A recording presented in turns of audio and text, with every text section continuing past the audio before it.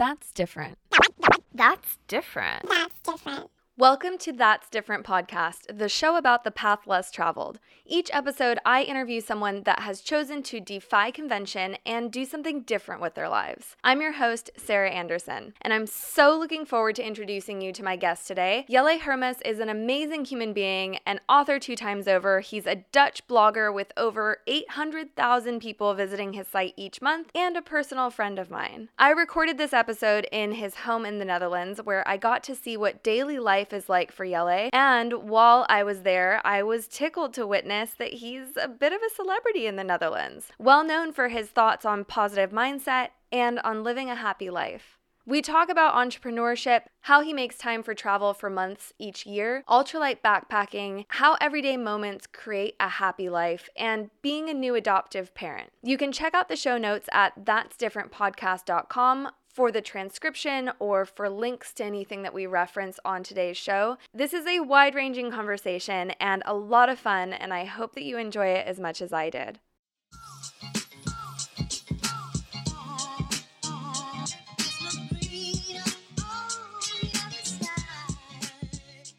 So we met, I want to say like 5 years ago in Chiang Mai, just to give a little bit of context here. And when I met you and Billy, I really felt like you were really fun and interesting people, but the part that really stuck out to me was when you talked about how you traveled for months each year. And at the time I was working, in tech, and I wanted to travel more, and I thought that it was really inspirational. Then I just went back to my life. After a while, I decided to make this podcast, and I immediately thought of you and Billy and your different sort of lifestyle. And so that's why I was really, really happy that you were open to doing a podcast episode with me. Yeah, great. Well, thanks for having me. Yeah. So to give a little bit more context to the audience, your primary audience is here in the Netherlands. You're an author 2 times over. I went with you to the book signing yesterday, and you have a website, and you're influencing tons of people, especially in this area. But I'm not able to maybe speak as much about what you do just because most of it is in Dutch. So maybe if you want to give a brief synopsis of what it is that your website is about and your books as well. Yes. So what I do on my website and on the platform, there is also an app a lot of people use. It's called So Chicken, and it's basically in Dutch, we say, broeden op een leuke leven, which means hatching a better life or a more increasingly fun life. And I really like to take people by the hand and help them to increase their quality of life in really small and easy and practical steps.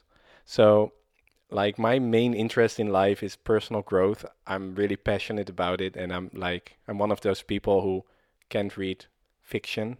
I always read nonfiction, and I heard that you're one of those people as well. Yes, that's me. I'm always surrounding myself with books and information and thinking about new ways to increase my quality of life. And my biggest talent is simplifying it and translating it to my audience so that they can just start doing it and make it really simple and practical, and especially really small. And the website, the way I write and everything is communicated in a particularly Dutch way, so that is why it really clicks with the audience, I think. Tell me more about what that means. What is particularly Dutch about it? It means it's quite direct, and it's very down to earth, and it's very open. Yeah, and then also just the examples and the stuff, they are culturally very Dutch. For example, in the US, you would say, when you are frustrated because you're in line with Walmart, well, I'll name this very Dutch shop where Albert people will be in line, Albert Heijn, which is super Dutch. And then people, they recognize it's very much more local and much more approachable. When you say it's very direct and down to earth, do you feel like you're removing some of the what is sometimes called woo-woo-ness of the fluff, self-help and Yeah, I really like to do that, because the thing is, if you want to simplify stuff, you have to get back to the core issues and not struggle with the symptoms as much. And then I always notice that there is this a lot of cultural baggage around a lot of, especially spirituality, but in a lot of self-help stuff. And I think people recognize it once you start reading up on a lot of self-help stuff and everything, and you start to implement it in your life. You start to recognize the underlying principles, and you start to see that, it's really actually quite simple. And from these principles, I derive the content I write. For example, simplifying your life usually makes for an easier life and for a less complicated situation. It's like how systems theory works and just how systems function in most of nature and also in your life, right? So if you start applying that kind of knowledge to different areas of your life, then everything just starts to flow more smoothly and stuff like that. And that's like sometimes the stuff that is very complicated, I really try to make it really simple so that people can just go ahead and use it. Okay, yeah, making it a bit more approachable than that way. Yeah. And were you always very interested in like personal development, or was there any sort of like particular changing point or catalyst or one thing that you could pinpoint, or were you just always curious about the subject? Well, I was curious about sort of helping and entertaining people. I guess I was, and always very much enchanted by the idea that you can make life more beautiful. And when I was a little child, it was mostly, it took the form of I wanted to be an illusionist. Like I wanted to make magic shows and stuff like that. And but later on, when I was a bit older, I think 15 or something, I discovered that when you go to the library and you have to get your boring books for school, there is also this whole aisle with books that teach you how to do stuff, right? So I discovered, wow, I can just rent a book about photography and I can actually learn how to make better photographs. So I started renting all kinds of books, mostly first about technical stuff and later about yoga too. And I guess from there I started getting more interested. I even remember as a child like watching the Oprah show and actually thinking, wow, that's very interesting. Like I could actually just eat differently and then my body will change and I'll feel more healthy and more energetic and stuff like that. So I guess it started from there, just this notion that I could actually do stuff and then actually change my life. And from there, I just realized that a lot of people don't really know that stuff, or like in my surroundings, and I started like to write about it and to communicate it. And I started with a personal homepage when I was 14 years old. My dad taught me how to make a homepage. You have to have an index.html and then, that's your homepage, and then how it all works together. And from there, I just started blogging too on blogger.com and started talking about my own lessons in life, I guess, and trying every time to come to a sort of moral of the story, like something you can learn. I learned from it, or something the reader could learn from it. And from there, that just naturally flowed over in So Chicken, where I just decided I wanted to make it more professional, right? Like with a brand, and like make it a place where people can go. Over the years, obviously, it sounds like you've been doing this since you were young. How has like your thought process around personal development and happiness and all of that self-work, how has it evolved? Is there anything that you've noticed that you changed your opinion on, or like came to any like major realizations on? Yeah, loads of things. I think what happened most, like in 2007, I started in So Chicken working full-time for myself. So from there, I was full-time working in personal development. So I developed quite rapidly, and the business too. But I guess that, it's just these phases one goes through. Like in your 20s, everything is about, building your life, finding ways to make money, to find out what you want, all that kind of stuff. And then those things seem the most important, obviously. And then once I get older, it's other priorities start to shift. Not only because I get older, but also because I just see that it's in fact not really that important as I thought it was, because I start to notice that even though you get the things that you think you wanted, you still won't find the happiness you think you were searching for, right? And I think the whole topic of happiness has become much more nuanced. Like in the past, I would read all these books like 50 Ways to Be Happier and all these interesting books about happiness. But it's like I just realized that happiness is not necessarily the thing. Like it's a very it's here one moment and then it's gone, right? And it's like it's more joy that I am developing, and that it's more about letting go of your expectations and letting go of your thoughts about how life should be, and developing more acceptance and stuff like that. And then I noticed that joy just comes into place of that, and then happiness also happens, but it's like less important, I guess. Rather than like always chasing after the happiness and like suppressing, because when you suppress the other emotions, I think that probably also ends up causing problems in the long run. Or I think also like everyone is chasing after happiness, and then it really like makes it a lot more difficult when you're having a bad day, because you're like, oh my God, I'm supposed to be having a good day. Why am I not having a good day? Rather than just flowing through it, right? And it's the same thing like with mindfulness. It's a really weird thing to chase mindfulness, because mindfulness is just what's there once you stop doing the chasing. And the same goes for happiness, I guess. And that's things I learned and things I changed my opinion on because of new insights. So yeah.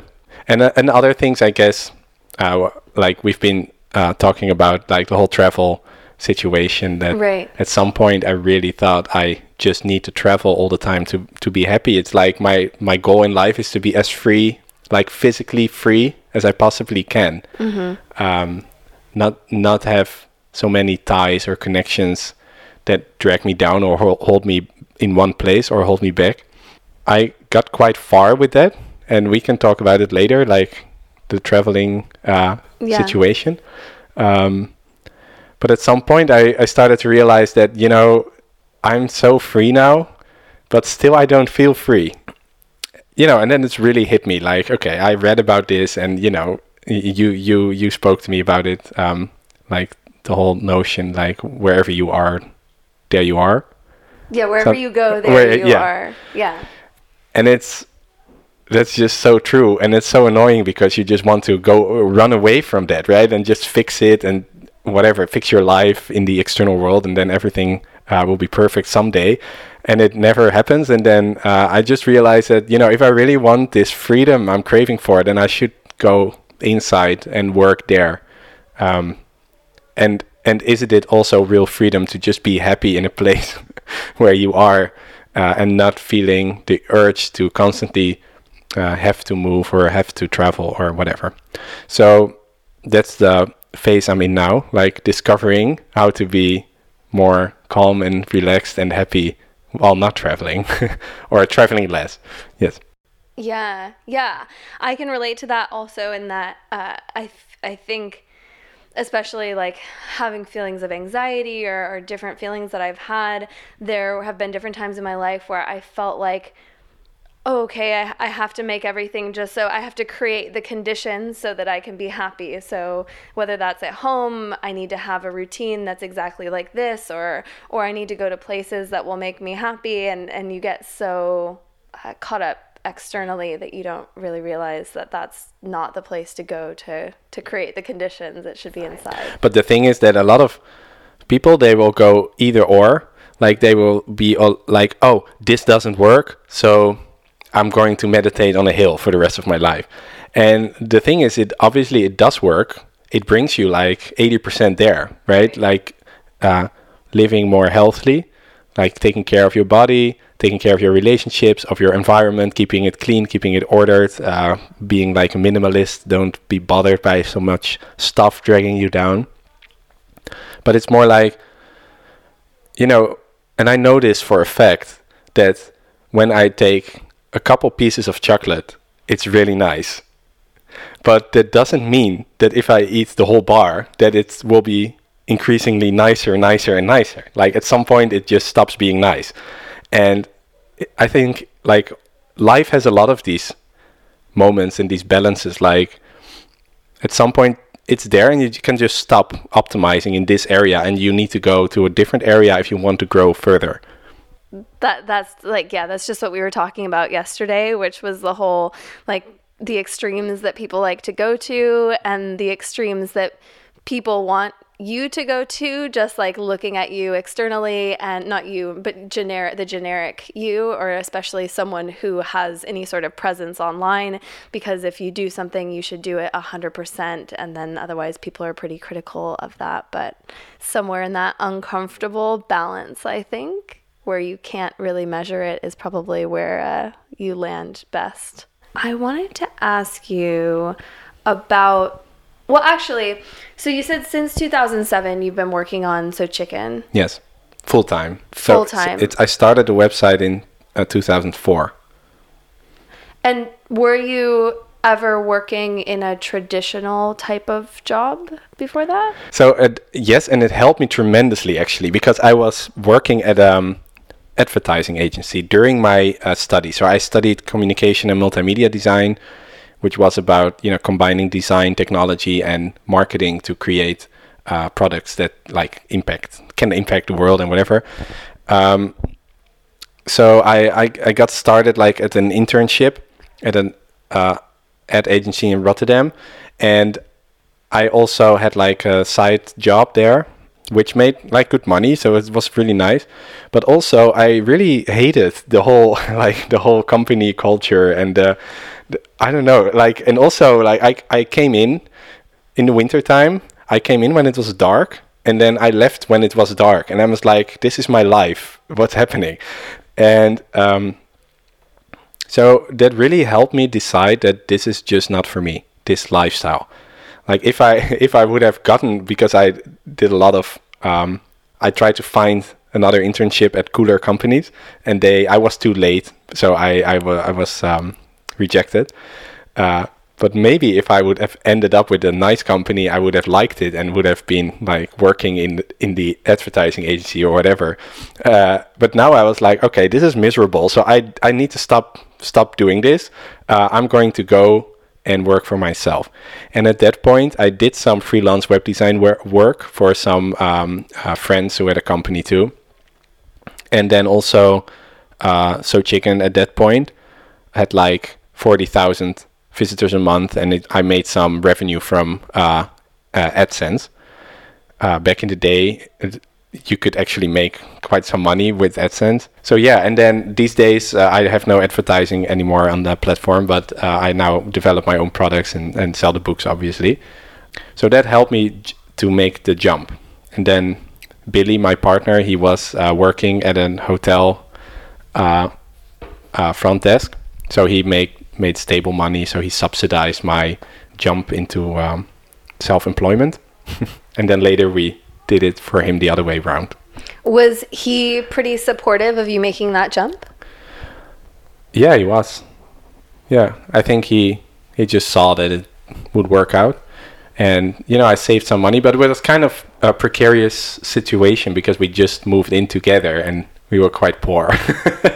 Like we had budgets and everything. Like when we went on a vacation, it was like we exactly knew what we had to spend where and when and on what. But you were quite young at the time as well, right? So it was maybe one of those you didn't have that much to lose situations. Yeah. Yeah. I guess so.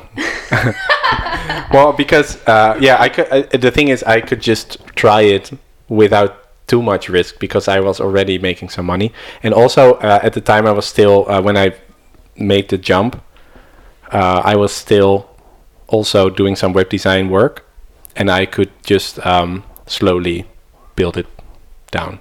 Getting back to travel. Yes. One of my favorite topics.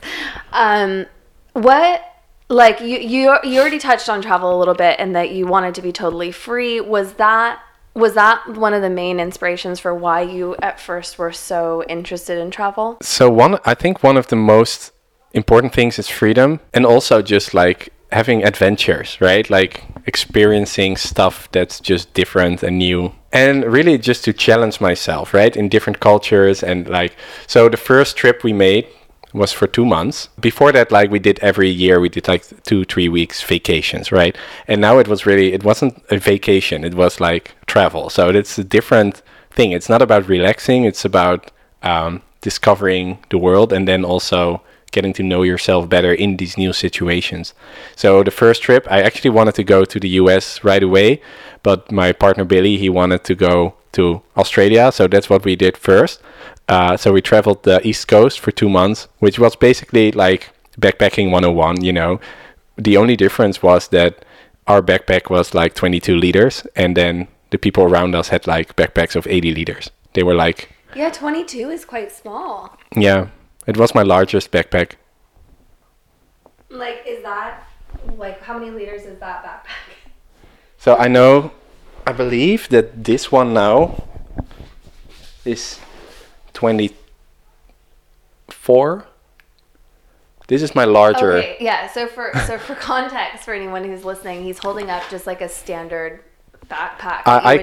I'll grab your actual one. My actual. Yeah, sure. Yeah. Wait, that's the one that you were traveling with? This is the backpack I used in 2016 when I met you.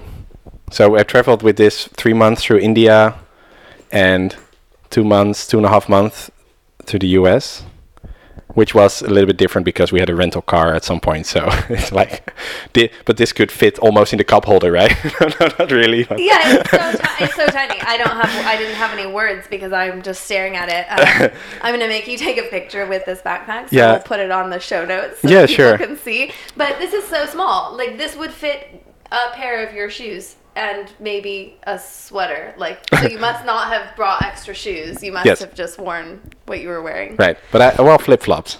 Okay. Yeah. So, and in India it was easy because, like, we only had to dress for 30 degrees Celsius, like, for hot weather. Yeah, that is a bit easier. And in the US, we actually discovered that Utah and also, were we traveling? Arizona, it got quite cold at some point. But there were some places where it was like pretty chilly and we didn't bring enough warm clothes. So yeah, it happens. Wow, But the thing is with ultralight backpacking is you really have to design your gear. Whereas if you're like not as ultralight, you can just throw in some stuff and you'll be fine, right? But you're just lugging it around. So for us, especially in India, it's like you have such a small bag, so everything you have with you is there with you. You never have to give up your bag. You're never separating parts of your luggage. It's like you can just hop out of the train and walk if you want. You don't get a sore back. You know, it's like it's perfect. You have to go leave it. Like for me, I'm on this trip for a little over a month, and then I have this gear with me, and then I if I'm not able to if I have to check the bag, then I have to separate it, or sometimes I have to leave it at the front desk of a hotel, and then I'm worried, depending on the country I'm in, if it's going to get stolen. Yeah, so we basically could just travel with everything we owned, and then sometimes, like, if I'm in a hotel and I'm checked in, I'll just leave my clothes and that kind of stuff in the hotel, but I can just also always bring all the gear and everything. So it was just really nice. So this was really this moment that I realized I'm super free, right? I could just go travel anywhere. And also, like, that's an important part is the business was like completely running online, and I designed it in a way that I could just, parts of it were automated, parts of it were outsourced to a VA, and then parts of it were just completely workable through my smartphone, so I could just... Were you like posting blog posts occasionally while traveling? No, so usually what we did is just work in advance, like really hard. Okay, yeah. So that I don't have to work at all, because I think it's so valuable to just like disconnect completely from your normal life for an extended period of time. And usually we chose for around 2 months. And of course, like, we met a lot of people who are like traveling full time or traveling for 6 months or whatever. but they are usually not living on a schedule of repeated travel, right? So it's like this huge trip they're taking, and then they will enter normal society again. And what inspired me the most, and it still does, is like just making this a part of your normal life. And just every September and October, we were just out and traveling. Yeah, that's really interesting. I didn't know we were going to get into ultralight backpacking talk. But so would you say that you also, did that also help you with being, would you consider yourself to be any sort of a minimalist at home as well then? Well, yes, but I don't necessarily would say I own very little stuff like the minimalists you see on Pinterest and Instagram. Because, minimalism for me, it's about getting rid of the stuff that's not essential and doesn't like serve your quality of life. And sometimes it's just very nice to have a plant that you don't strictly need, stuff like that. But I consider myself to be a minimalist, and usually I optimize my work environment, my gear, like apps and my laptop and everything. It's surprisingly clean, and I actually have a lot of spaces in my house which are empty, and still also some places that I need to go through because there is stuff I don't need anymore. But moving stuff is such a complicated thing, right? Like we just did a large renovation in our house, and now I have stuff that I have to sell on like the Dutch Craigslist version, and then I'm just procrastinating on that. But it's like it's quite a lot of work moving stuff around, like getting it and getting rid of it and all that kind of stuff. So, and that's also what I'm really talking about a lot. If you minimize the amount of stuff in your life, you just have less to worry about, and everything just runs more smoothly. It's easier to clean, it's easier to sort everything, it's easier to find stuff.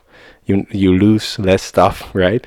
You don't have to insure as much, you don't need as much space. What I like to do is then upgrade the stuff that I have so that it's stuff I really enjoy using. Yeah, I always like that quote, the things that you own you. I get so stressed when I have so many things, and it sounds like such a kind of like entitled thing to say, but honestly, it does sound like an entitled thing to say. But on the other hand, it's actually it is true, right? It's like it's the same thing with the balance. Like it's very nice to have your comforts and to to have the luxuries of Western life, but then it can go too far and the quality will go down. So yeah, if you have too much of the good stuff, it becomes the bad stuff, and that doesn't work. So we try not to do it, right? So yeah, and just from a practical standpoint, when you have so many things, sometimes it's hard to know what you even have because you can't see everything. Then you end up buying the same thing over again because you forgot that you already had one. And then so for the first trip, you wanted U.S. and Australia. How do you decide where you want to go? Do you have like a long list of places that you just wanted to visit, or you get inspired by any particular media or anything like that? I remember our second large trip was to China, and I remember it was like a super short conversation in the backyard. It was like, where should we go for our next trip? And then Billy said, let's go to China. And I was like, that sounds like an adventure. So I'm not sure where he got the idea, but I think he just wanted to explore Asia, and I still wanted to go to the US, but less so apparently. So that got delayed to the next year. But we went to China, and then actually it's funny because Billy actually also decided he wanted to go to India, which I was able to delay a couple years because I thought, oh my god, it's a horrible idea, because like I am into adventure, but I'm not necessarily the most adventurous person alive. So out of the two of you, you're the less adventurous? Yes, I guess I am a little bit more cautious. Uh-huh. And also, I think it's really important that when I'm traveling, that it's also really fun, right? That it's optimized for fun and not optimized for having the local experience, even though having the local experience can be a lot of fun. For example, in the US, we did a lot of couch surfing. Then you sleep with people in their house, and it's really cool. And then sometimes they come visit back, and you get to know new people. And then they incorporate them, or you, into their lives, and you get to know their friends or their family or whatever. And that's just been a blast in the US because it's just really nice. But in India, it's different because it's a lot very different culture. So there, you don't necessarily want to have the local experience maybe all the time. Because I was running to the toilet too if I had like too much of the local experience. Yeah, I hear that. I have not been to India, as I mentioned to you before, but I do want to go. But I have been warned that, you have to be quite careful with the food there. Yeah, but the water. And speaking of challenging experiences, like what are some of the biggest challenges that you faced while traveling? So, like, obviously we got scammed a couple times, like in China and in Myanmar. What kind of scams? Well, in China it was like we were just stupid because we didn't check anything about scams because we were just not well traveled enough, I guess. So we just somebody who started speaking to us about green tea, if we liked it, and I'm just, oh yes, I like it, and it was like very naive. And then at some point we ended up in some tea house basement situation, and they let me pay for like a tea tasting, and I didn't realize because we were just in the country, and I am really bad with numbers, and I had no idea what the currency situation was, and they just pay by card, and then it was like 200 euros for the tea ceremony. Oh man! So, but I got it back from the credit card company, and also I got a nice teapot out of it. Oh. Yes. Great. I paid for it, so I could keep it. It was really nice. And then in Myanmar, it was like a more complicated thing with a person, like a boy. He started talking to us in the park, but he really, it really felt genuine and like a sort of a friendship. And then he took us around and showed like all kinds of cool stuff, temples and whatever. And then later there was this sort of question of a donation because his parents needed to build a new house and whatever. He was like a child, or how old? Well, I think he was a teenager. No, he was, I think, in his early 20s. Okay. Yeah. So, and that got a little bit like a weird thing to it, and then, but the thing is, it was sort of fine. All in the end, we did make like a small donation, but the thing is, then later we heard from a German guy that he had the exact same experience, and then you just know it's like it's a business. Yeah. Family is not going to build a new house. Well, maybe they are, and they'll but it's not because their current house there is something wrong with it. Yeah.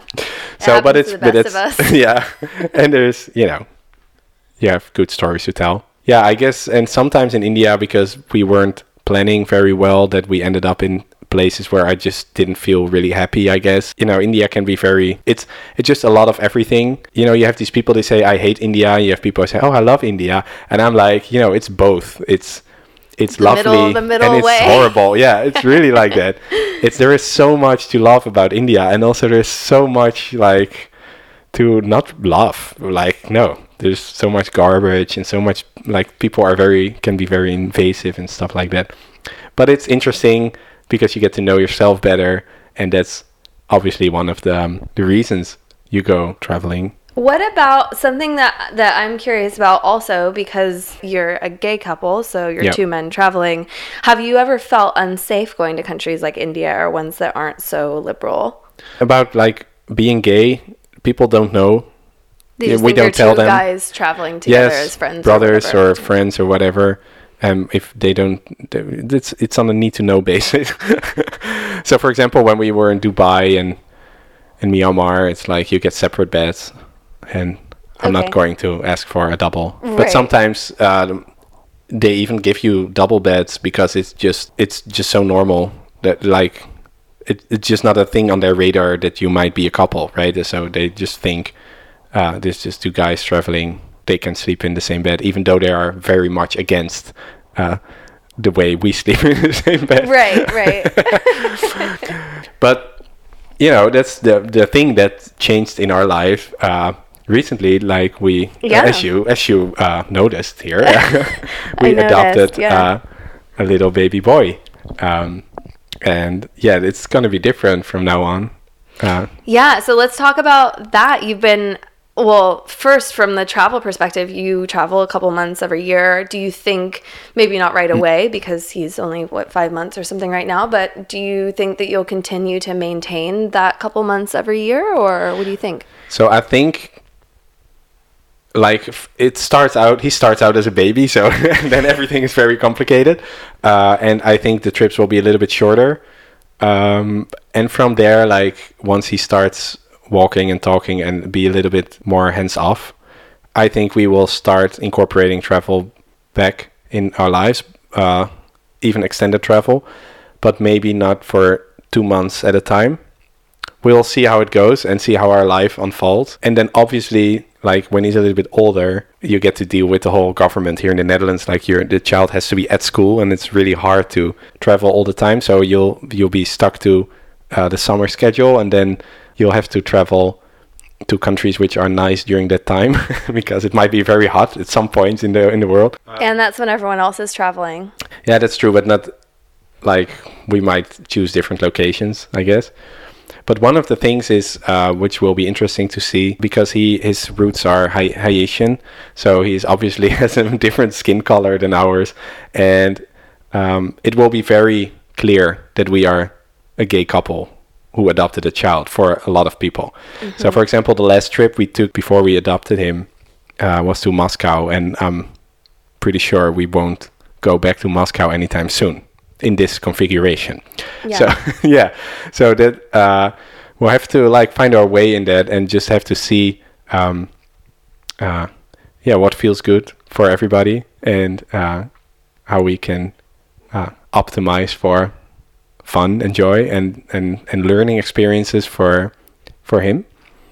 So it would be really cool. And actually the last couple of years we've really been very low on traveling in Europe, because we were just so much focused on really intercontinental travels, because the most the adventures are, everything is an adventure once you land in Japan, or it's everything is different, and that's just so interesting. The cultural shift is so interesting. I agree. I've always loved going to Asia. I just, even here, while I can't pronounce anything very well, I can still You're doing well, actually. Okay, hey. You should visit Iceland. You can pronounce anything. Really? Yeah, it's even for you? Yes. Well, it's not like I'm a super pronouncing person in the world. No, I didn't mean you personally, but I feel like the language might be closer than to English. No. It's a very special thing. It's all the letters are just scrambled together, and they form words. It's really something. Yeah, well then when you're in Asia, it's just, you can't even try to pronounce it, because it's not your alphabet. Yeah, so that gives some kind of peace of mind. People who might be listening to this podcast may be interested in just the day-to-day logistics of what it's like when you're not at a normal 9-to-5 job and you're working for yourself, and now you have an added variable that is a child. Yes. So maybe if you could just take us through what a typical day might be for the three of you. Yeah. So it's very interesting, actually, because we've been talking a lot about how we're going to do this. So Billy, my partner, he also runs a website mostly with vegan recipes, and he gives people tips on how to live more sustainably and spend their money more wisely, I guess. And so we both have to work, and we both maintain these websites, but now there is a baby, so how are we going to do it, right? Before we adopted, we already were working on working less, restoring balance, because one of the things I noticed that's one of these insights I had during traveling, is that I also use traveling to kind of get away of my busy life at home. And it's not like I hated my life at home, because I was really happy, and I have a lot of good social life, and see my friends a lot and all these it's all good stuff, but it just can be too much. We just schedule too much activities, I guess, too much work. And we already started like paring down on the work, on the like the useful activities, to be able to be better at relaxing. Because we kind of like especially in our 20s, we have been like doing this high performance thing, like working hard and then reaching your goals. And it's not necessarily long hours, because I never was a fan of working long. I'm just a fan of just like finishing the projects you're working on, and then you're finished, right? And then you can travel 2 months or whatever. But we really try better now to schedule more free time, more time to do exercise and meditate and to see family and friends, and paring back the work in our life and pacing down, like being as relaxed at home as you are while you're traveling. So that's been kind of an adventure, actually. I had this project, like I want to feel like I feel when I'm traveling while I'm at home. And it doesn't need to feel the same, because when you're traveling, you have all these adventures and all these new things you experience, all these new people you get to know, which is really nice. But also, you don't want to have that full time, because it's just, you get exhausted, right? So there is this charm and beauty in the efficiency of being at home, like the places you love and know, the processes you have in your own house, everything you need is there, your family is nearby, all this good stuff too. So we were already on that track, and now that our son is here, we are just spreading the load. So he goes to to daycare 1.5 days, and then we both have 1 day we take care of him alone. So the other can work full time, or like for a full day. And then, for the rest, we're just together as a family, and we just try to, if somebody needs to work, we just make it possible. But mostly, we just like to spend a lot of time together and make the space for work, the space that's necessary, but not too much. And the thing is, like, maybe that's not possible for everybody, but one of the things I've been working on, like, since 2007, is basically like doing this whole 4-hour work week thing, right? I read this book in 2007, and I was like, actually my previous employer paid for it, because I was allowed to order some books from Amazon, which was like very exotic to order books out of America. Like it took weeks, and it was like there was this box, like, oh my god, books from the US, it's so cool. And I just threw it in the package, because I was allowed to order some books about the subject of my internship. And I saw this title. I like, yes. Was that in the subject of your internship? No, not at all. Okay. No, it was the subject of escaping the whole culture. Okay. So I have to really thank them for that. And then I started reading it, and I was like, yes, I need to do this. This is what I want. With the twist that I don't hate my work. I wanted to do to do this whole thing, but then doing it with things I love and things with which I can contribute to the world, instead of just building a business to make money and then eating croissants, right? Right. Because it's much more fun if you also enjoy yourself and also do something useful while making the money. So, like, every decision from there on has been based on this blueprint. Like, I don't, like, at some point there were these thoughts, like, oh, okay, things are going well, maybe I should like rent an office for myself with a nice logo on it, like, yeah, I feel so fancy. proud. Yeah, like you made it. Yeah, like the money is there, so then I'm like a real serious company and people will respect me more.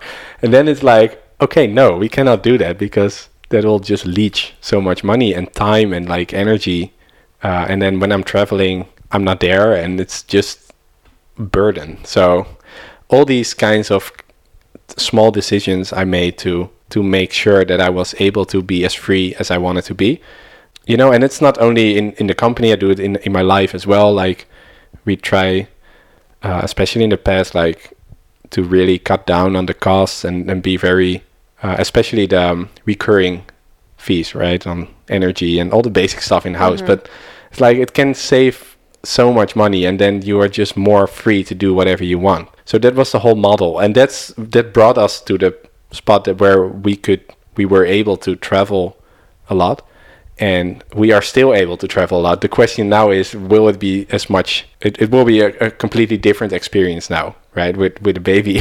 So we actually just finished our first trip as a family, and it was a 2-week trip to France, which it was really nice. So it was a good first trial.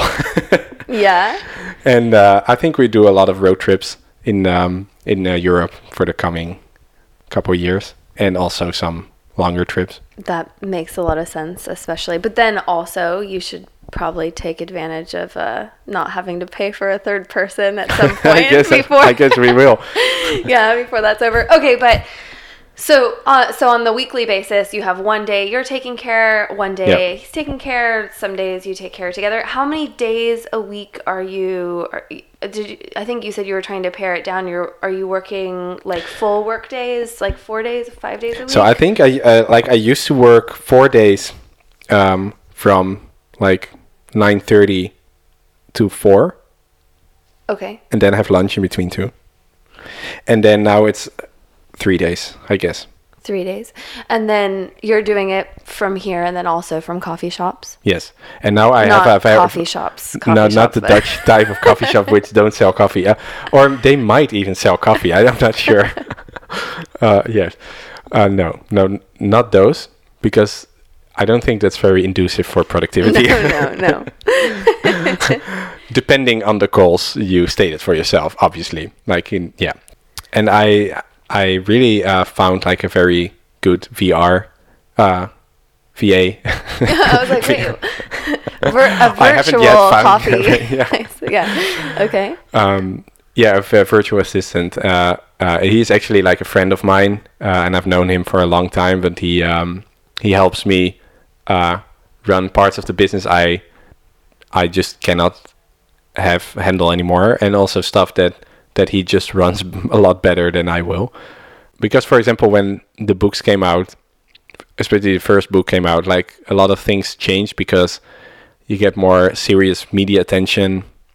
So like the blog, it receives about between 8 and 9 million visitors a year. Not a month, people, no. A year. And the first book has been sold around 50,000 copies.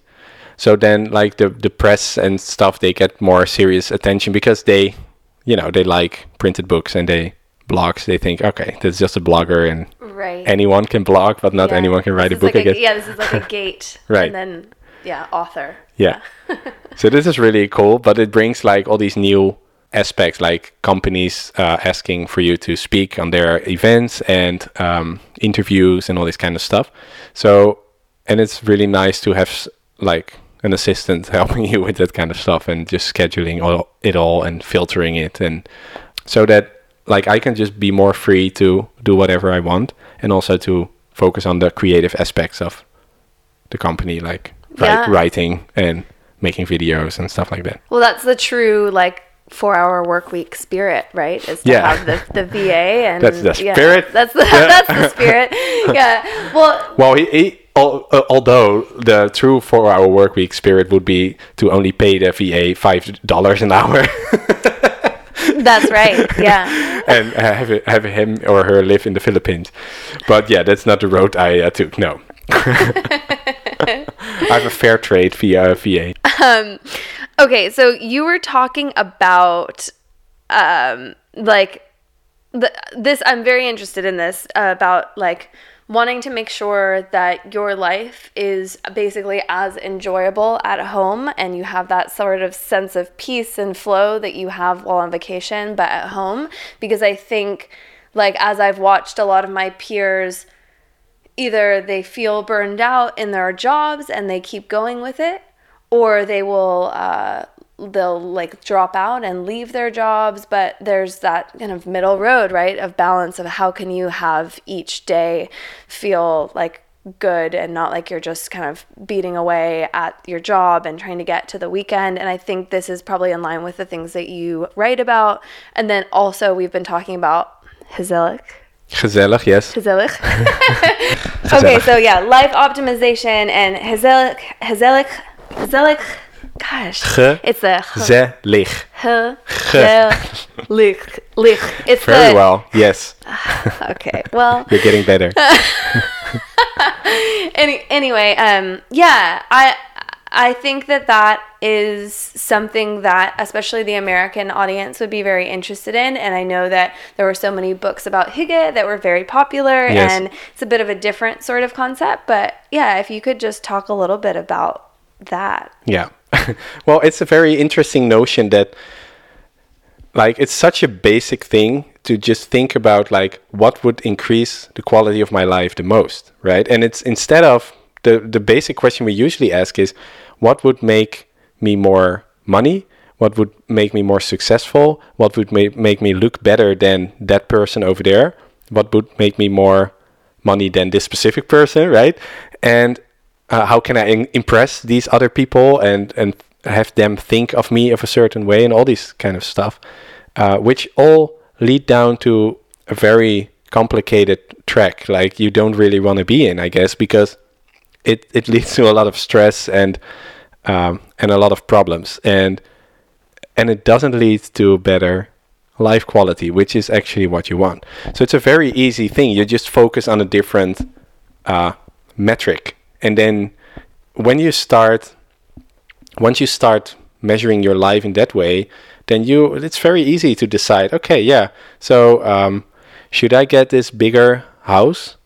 Well, it will be comfortable, but it will be much more expensive, so I have to work much more hours. I cannot see my friends and French as much. Like there will be less time with my children, there will be less time with my family, all these stuff. So that is definitely a lower quality of life, even though you have a very spacious house. So then the decision is easily made. It's no, you should not go to this bigger house at this point, because it will lower your life quality, even though you will look very successful and you will feel maybe very impressive in your new house, but your life will be less qualitative. Do you think so when you think about this, do you take the time to outline, like have you actually broken it down? What level of nerdiness are you on this? Because I know for myself, I have broken things down in categories for my life and ranked them and like prioritized them so that not that I'm like constantly like getting out my glasses and my notebook and like every time I make a decision, but I think once I go through that process, then when I'm faced with a decision, I know kind of where it should be coming from, right? Yeah. So I think for me, the most important thing was to just dial back down the priority of work and also to change it. So for example, in the past, the priority would be on growing the business and like having these metrics, like amount of visitors on the website, amount of revenue, that kind of stuff. And now it's more about, I lowered that priority in general, like health and being happy and relaxed, and relationships and my family are more important always than work. And then work is there, but I changed the focus to contributing. Like, am I able to contribute? And I think being able to contribute is very important, not only because it makes other people happy, but because it makes me happy too, right? Instead of just having a little bit of a better number on your screen the next day or the next year. So I guess it's all a little bit out in the same area. It's very important to just see that the things that are making your life of a higher quality is your relationships, your relationship with yourself, like your level of self-acceptance and inner peace and that kind of stuff, and your health, because it's like if you're unhealthy, it's just not, life is not as fun, and it's very easy to see your quality of life going down if you don't feel healthy. Like I know I felt that, like on the floor of the bathrooms in India. Yeah, it's like then the only thing you wish for is being healthy, right? Because that's eventually the most important thing. Yeah, well, that's like Maslow's hierarchy of needs, right? It's like you have like the health and then baseline. Okay, well, I just have a couple more like quick questions. I guess oh no, wait. I need you to define gezellig for everyone. Gezellig, yeah, okay. Yeah, can you? Yes. Will you? We use it a lot in the Netherlands, and it's a very important concept. And we structure our social life around it. And like hygge, this Danish concept is more about coziness, I think. Gezellig is more about it's nice to be together. It's nice, like everything in hygge is gezellig by definition, but there are also other things that are very gezellig. So like a summer barbecue with friends is very gezellig, and like us sitting here and chatting can be very gezellig.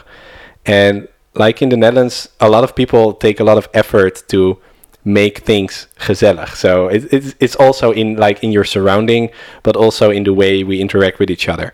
And we just mention it that it's gezellig, and that's also what makes it gezellig. Okay, yeah, because I was going to ask you, how do you make it gezellig other than like lighting and things like that? Yeah, it's just recognizing, oh, this is gezellig, and that means that I like you, I like the situation. We have like a good moment here going on. This is a gezellig moment. And then you also feel good, because apparently I think it's nice to be with you, and then you maybe think it's nice to be with me. And like a shared appreciation, like gratitude almost for the moment. Yeah, I would say that goes too far. Oh. But it's because it's very a daily life thing. We constantly say. So the funny thing is, when we are talking about it, like as a Dutch person, it's such an ingrained thing in my in my mind. There are probably people who have like written very insightful pieces about it. And probably a lot of Dutch people are listening and they think, no, what are you talking about? Gezellig to me is eating like a steak on my own in front of the television. I don't know. Yeah. It can mean a lot of stuff, but I think in the basic sense, it's about quality of life, having nice moments in your life, which can be cozy, which can be shared with people, and you can do a lot of stuff to make gezellig happen. Yeah, I think that ties in really nicely with it, like everything that we were just talking about, of just making sure that each day is nice rather than chasing a goal in a future that will never be where you are, because it's always going to be in the future. Yeah, and it's one of the really nice things people constantly kept saying to me in India, and that it really states the difference of the state of mind in the West and the East. Like in India, people constantly say to me, just be happy. You can worry later if you want. Just be happy now. It's just be happy. Be happy first. Yeah. And that's the thing. Just make room and quiet to let the happiness shine through. That is actually what's actually happening, right? Inner peace. Like silence is always there. Even like the silence is there, but we disturb it with sound. Right. If we stop disturbing it with sound, the silence appears to be there again. And it's also, for example, in a puddle, like we keep throwing in little rocks, which makes the water level flow. But it's like, if we stop doing that, then we'll have this very nice pond, which is completely like a mirror, And that's basically how we can do it in our lives. Just stop running around in real life and also in our heads, like the stories we tell ourselves, learning to take our thoughts less seriously and seeing that they are just thoughts. They can just pass by. We don't have to grasp onto them. We don't have to take them as seriously. They come and go, and that's it. You can just watch it as traffic moving on a road, and then you realize, like, oh, okay, I'm fine. I'm seeing all these thoughts, but actually I'm just sitting in this moment, and you're always just being in a moment. Right. You're not the thoughts. You're just witnessing them. Yeah. And you always, it's interesting. You always experience the thoughts in the moment. It's even though you're experiencing thoughts about a future you imagine, you are experiencing that thought right now in the here and now always. So there is never not this moment. And once you start like practicing with this and realizing it for yourself, then it's so much easier to not get lost in your worry and in your doubts and fears and all that kind of stuff. Yeah. And then the love and inner peace and all the good stuff the joy, right? That will come through. Yeah. We didn't even go down the path, and that would be a whole different conversation around the world and sustainability and everything else that's going on. But if you were to say one thing, and actually this was a question that one of your fans that you don't know had recommended when I was asking, because I've been traveling around the Netherlands before meeting up with and staying here with Jelle and with Billy, and people just knew them, which was such a fun surprise for me, because I just knew them as two people I met in Thailand and then in San Francisco. Yeah. But there are fans here. But anyway, when you look at the state of the world, is there anything that like you think that the world needs a lot right now? Yes. I'd say we need more love, obviously, and then not in the superficial sense, but like we need to learn to love ourselves for who and what we are, accept ourselves, and then we will be so much less anxious and neurotic, and we can behave in ways that will like help others in so many ways, and also behave in ways that will help the environment and whatever. Like not because you think it's a good thing to do, but because that's just what you are, right? Mm-hmm. Like how a rain cloud just drops its rain over the desert. It's not thinking about who gets my rain, and it did this piece of land deserve the water I'm giving it. It's like no, I just dropped the water, and it's actually not thinking about it, obviously, but it's like, if you can develop to that point of love and acceptance, then it's just all love and acceptance. Then it's just you're bringing light everywhere, right? So, okay, that's the woo-woo explanation. The other one is like, I just really think that the middle way where we kind of end up every time in this conversation, it's really overlooked because everybody loves their extremes. And then, for example, if you talk about important, like big problems like climate change and stuff like that, like it's obviously a very large issue for our societies, like depending on what goals you have for humanity and your own life. But if you would say, okay, we would like to have a happy future for humanity, then there are a lot of issues going on. And a lot of people, they will either be like, oh, we just put in, like, I have organic food, so, we're safe. And then you have the other people who say, no, well, we everything we will do won't matter because this and that. And then there are all the studies, and it's very doomsday everything, And it's like, obviously the truth will be somewhere in between. And obviously it's like the things you do don't matter as much as you want them to matter, but they still do matter because you are a part of this system, and if you change a part of the system. So the system is changed. And also when people think that all is lost, they will never do anything anymore. They will just, eat steak in front of the television and cry beneath a blanket, because that's the basic thing that's the most reasonable thing to do, I guess, if you feel that all is lost. Yeah, like what we've been talking about earlier is that I am like kind of optimistic.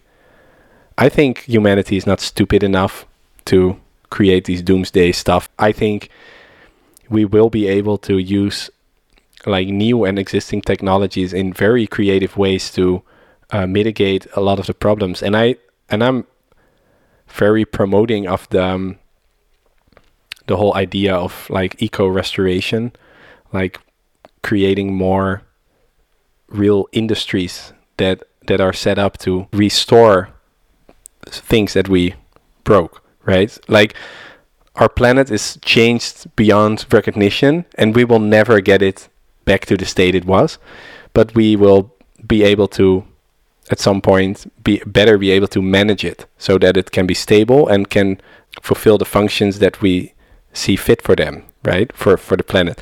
So it's interesting because in the Netherlands we have no wild nature. The Netherlands is managed top to bottom Like there is maybe a little bit of some patches which are allowed to be wild, but that's part of the management. The Netherlands is a really small country. All nature is managed, and I think that's like a sort of a blueprint for how we will handle the whole planet. Maybe in 100 years time or whatever. But, it's not all or nothing. It's not like we are all doomed or everything will be butterflies and amazingness. There will be a lot of very tough decisions to make, a lot of very tough periods. And, I think we should just go ahead and go through them and make a lot of tough decisions, clean up our acts, clean up our personal lives, clean up our politics, and start believing that we can transition to this new economy. And that's always one thing, like I say that, once you're there, it's finished, right? The whole transition to a sustainable economy, it's not like you have to keep doing that forever. At some point, it's sustainable. And once you're there, you're kind of finished. And obviously, there will always be like new problems and things that you have to fix. But it's not like you have to do that forever for the rest of like humanity's existence. It's like at some point we just create this new way of living with each other. But I'm a very big picture person, so I'm not really involved in what happens in the next 5 years. I'm more like looking towards like the couple next 100 years and maybe 1,000 years. And if you watch from that level, then I just mostly feel that like we are just going to our puberty as a species, right? And we are learning how to deal with it, to get along with each other, to get along with living on this planet and handling our technology, which is a little bit beyond our capabilities now. Like I'm kind of optimistic, but also I just really try to set an example, and it's one reason why I don't fly as much anymore. This question you may recognize because I stole it from Tim Ferriss, of whom we're fans. But yeah. I always think it's always really interesting to hear the answer. If you could put a billboard anywhere in the world and it could say anything, where would you put it and what would it say? Okay, so knowing myself, I will probably put like a URL on it. Something where people have to go, and there I will post like a very long story. It's a bit of a cheat, but all right. And what would be the brief version of it? No, maybe if I would go down the minimalist road and I will only put a couple words on it, I think it will be accept yourself. I think that is like, because the billboard will be put in like in Western society, right? Yeah. Well, it's your choice. The whole world can see it. I mean, it's your choice where you put it.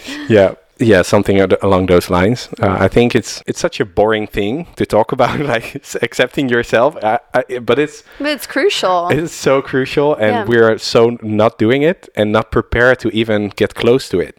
We are so used to like to do the opposite and think of ourselves as worthless and are of less important and less creative, like all this stuff, and it doesn't help us personally, and it doesn't help us as a society. Yeah, we hold ourselves back so much. Basically, that. Okay, and if you were to give advice to someone who might be thinking of doing something different. Maybe they're just in school and they want to take a different route, or maybe they're in their 9-to-5 job listening to this podcast at their desk right now and they have an idea for doing something a little bit off the beaten path. What would your advice to them be? If you feel overwhelmed by the task, just take it one really small step at a time.